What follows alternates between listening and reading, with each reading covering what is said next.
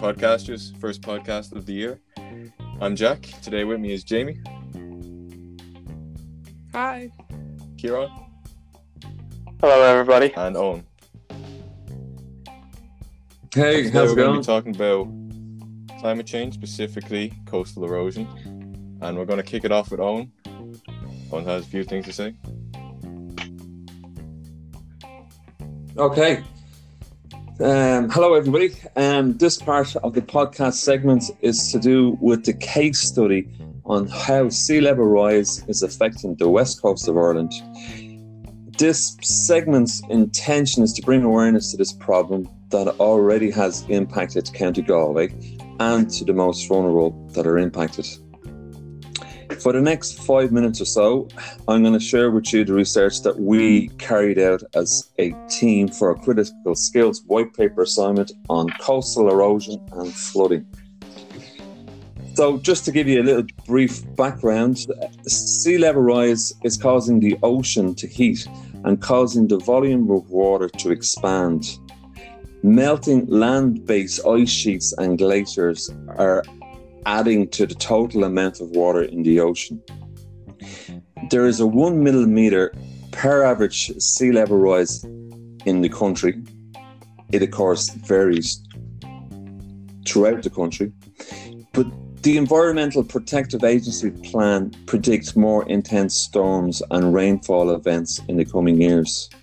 In February 2020, we had the wettest months recorded with storms Ciara, Dennis and Jorge.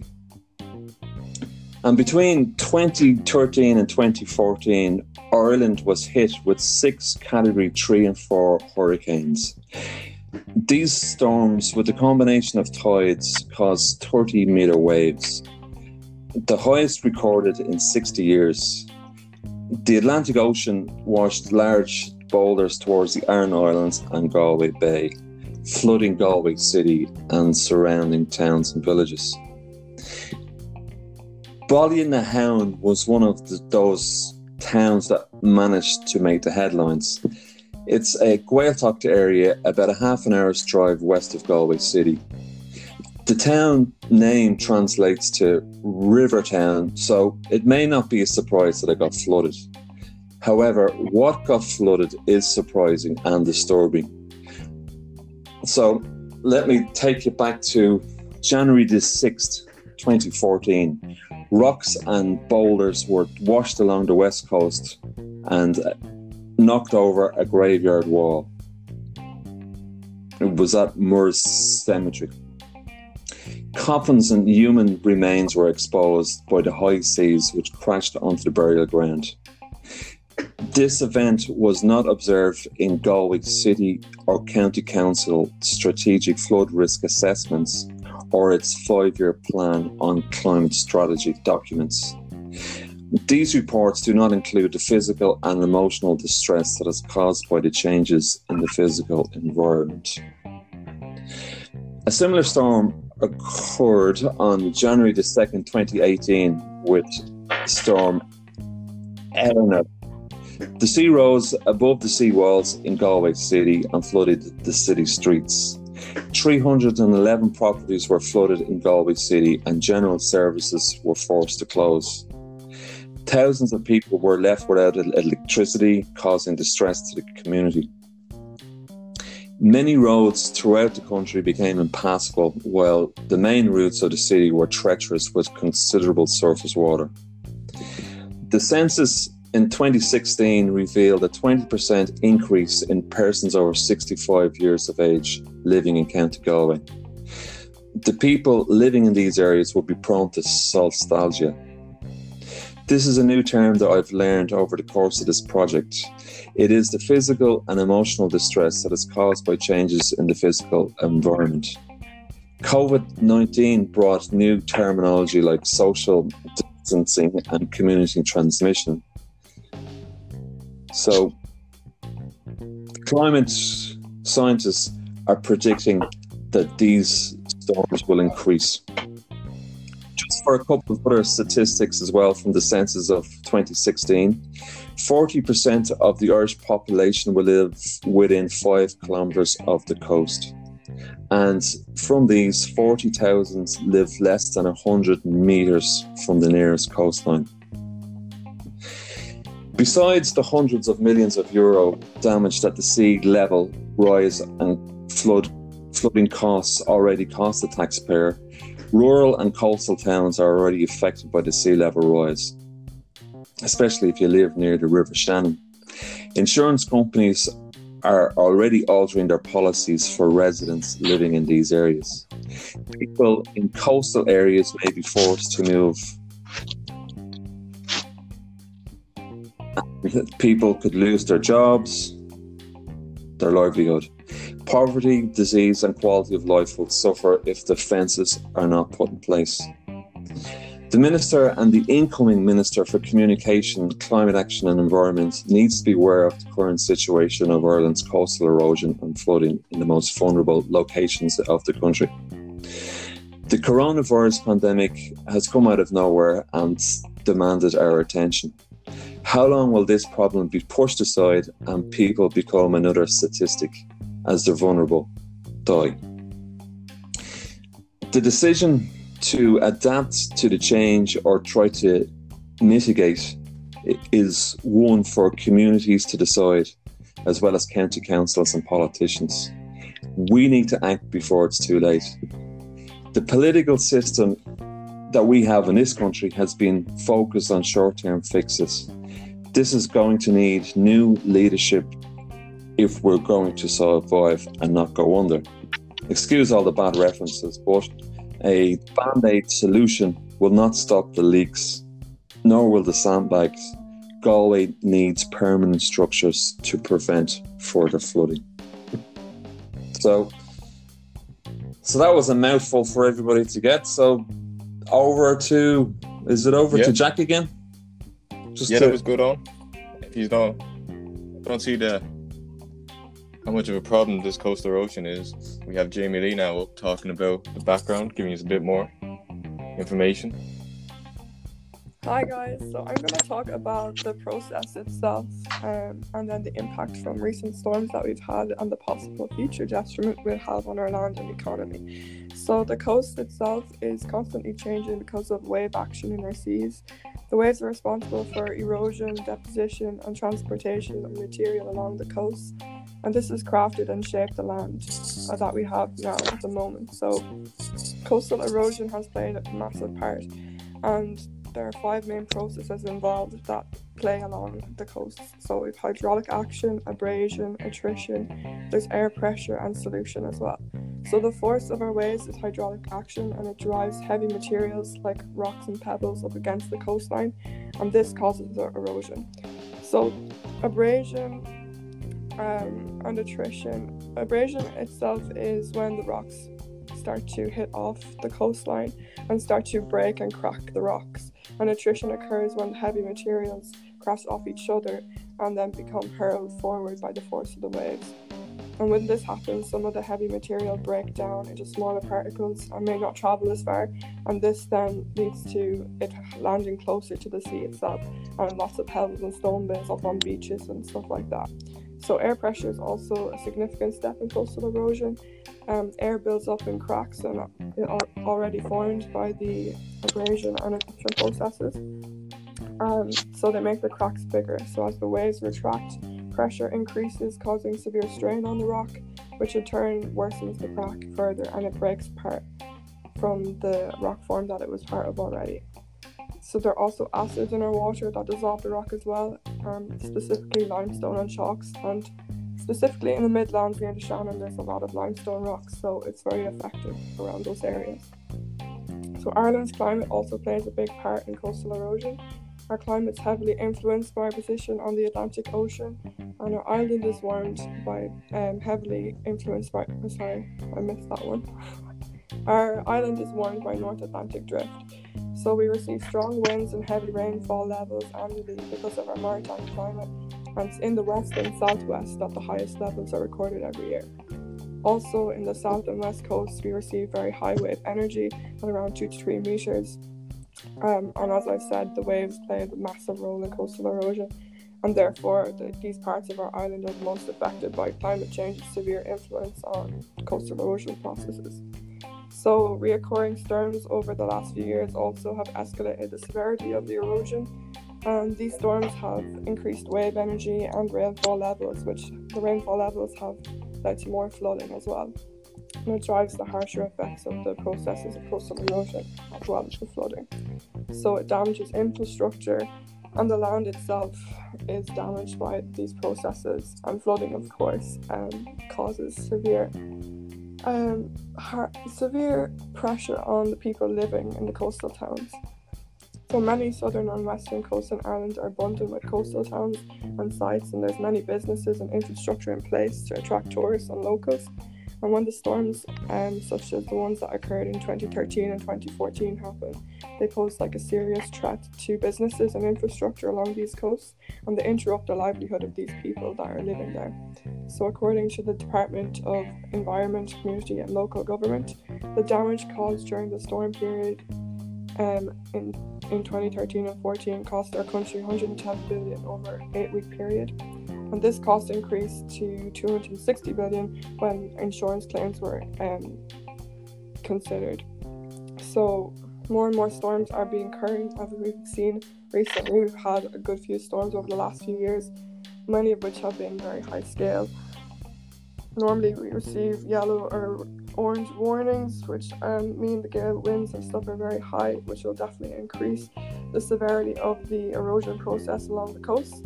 And studies have shown that from now to 2060, they'll be expected to have a 15% increase in storm occurrences over Ireland.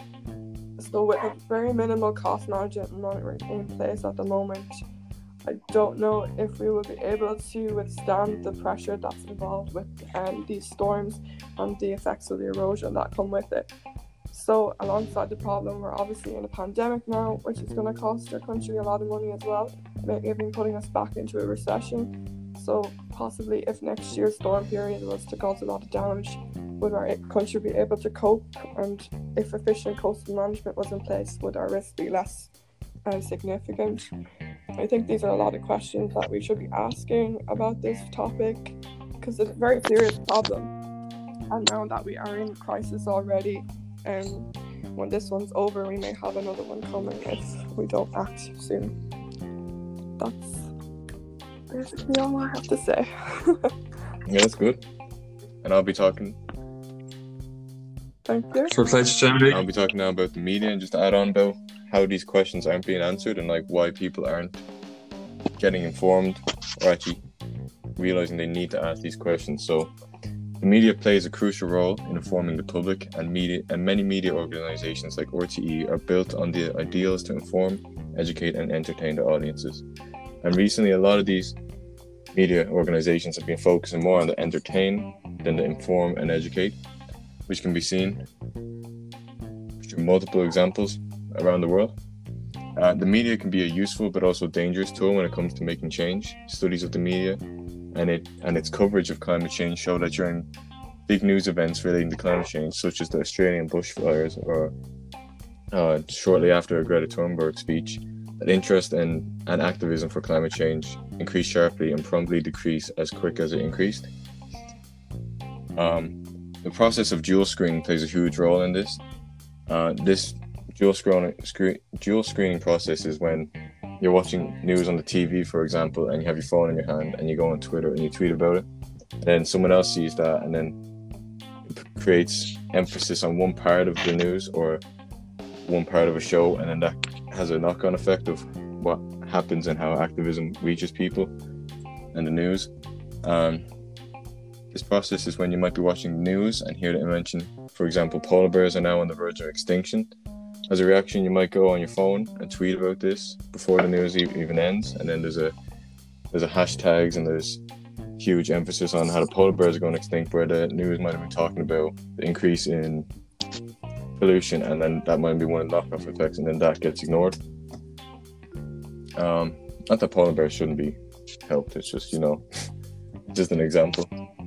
The incorporation of the media would result in the government implementing proper flood defense. So in terms of coastal erosion, you can see recently, even with coronavirus, on the news every day you see the deaths and infection rate and the amount of infections, but you don't see the amount of people that have been like out of hospital or amount of people that have recovered.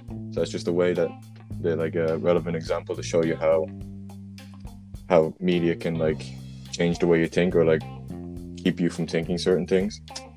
So that's why an important bit about our project and coastal erosion is that the media needs to be involved, so people don't just see these ugly flood defenses being put up, that they actually know the reason behind it. And you can see multiple examples of where flood defenses have worked before in countries like Netherlands and Germany, and it's just the media needs to be implemented for these reasons, that like the public actually sees that there's being work done actively and that doesn't get lost in the new media world. So now we'll move on to Kieran, who has the solutions to all this. Thanks, Jack. I mentioned briefly. Okay. Thanks, Jack. Some great work done by everybody else on the team. My job is to tell you about the solution. So for every problem, there's a solution. And the main solution for flood defenses and coastal erosion anyway will be to implement large infrastructure projects. So flood defenses like dikes and storm surge barriers. And I'll be looking at this question through I'll be looking at this method for solving through a couple of different questions that will hopefully help you understand. And these are, why is this solution required now? Why will flood defenses work? Where and what defenses should be implemented along the Irish West Coast? And then also how much these defenses will cost. So as Owen and Jamie previously mentioned in their pieces, this problem is not something that's going to happen generations into the future or years or decades. It's not something that we have to worry about now. It is something that we have to worry about now, because the sudden increase in all these storms, it's causing massive damage to communities and towns along the West Coast. And these storms can cause a lot of expenses because the government obviously need to pump relief money in to help people of those areas, and that can be very expensive. So although flood defenses, as I'll touch on later on, flood defenses will be very expensive, but they are an investment. And if you spend the money on flood defenses now, then you won't have to spend the money on relief efforts for further floods and storms that those flood defenses would have stopped. And so, like I said, this method will work for a couple of different reasons, but the main reason why it will work is because it's tried and tested.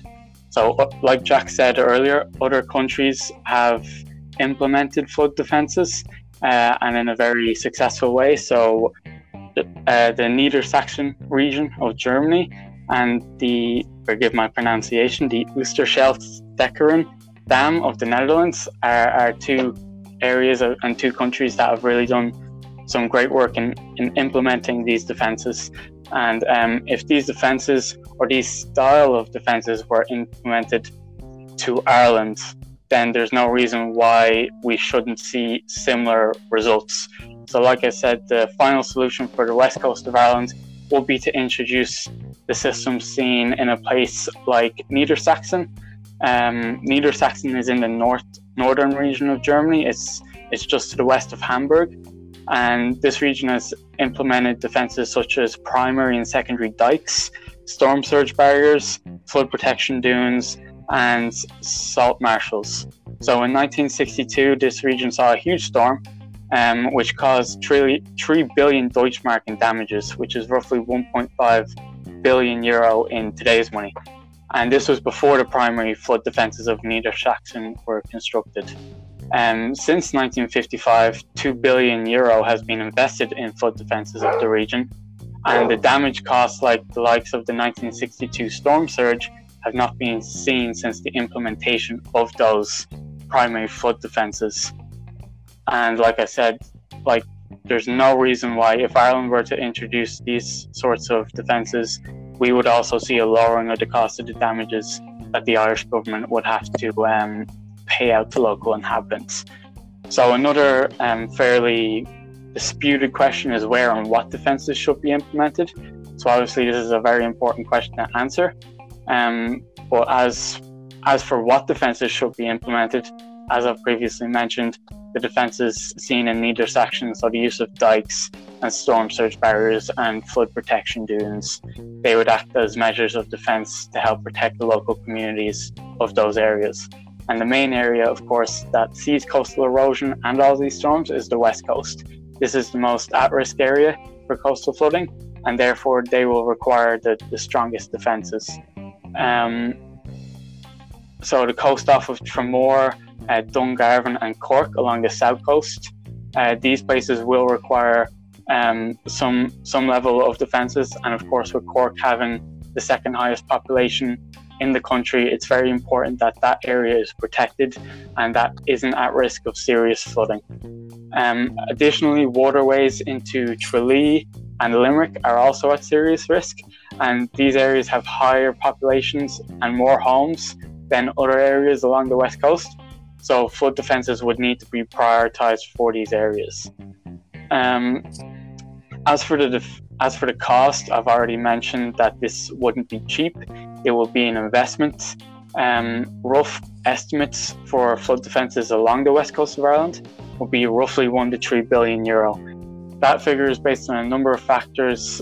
For example, the flood defences of Niedersachsen cost roughly €2 billion in today's money to implement. And as well as the Minister for State of Office of Public Works and Flood Relief, Kevin Moran, he gave an estimation of just over €1 billion for defences of the entire country, mostly along the west coast. And it's also worth noting that these estimated costs now only include that of construction. These defences will require maintenance well into the future after they're constructed, and that will of course raise the costs as years go by. But I think we could all agree it's a smart investment to make. It will protect people, it will protect homes, and it will also mean that the Irish government won't have to sort of bail out, if you will, areas that are affected by these coastal erosion and storms. So I think on to Jack again. That's been us for talking, the Peak Podcasters. We've had Owen talking about a case study and how this is affecting people personally, and how nostalgia plays a big effect in this. We've had Jamie Lee giving you a bit of background about how coastal erosion happens and why. And then we had me talking about the media. The media's role to play in all this. And finally we had Kieran with solutions and the future plans going into this. And if anyone have any final thoughts or comments? If I could just mention the website as well. So if anybody wants to find out any more information on this, we can link a website. It's all the work that everybody's done. It's all there, and you can see all the information you'd need to find out on that website. Okay.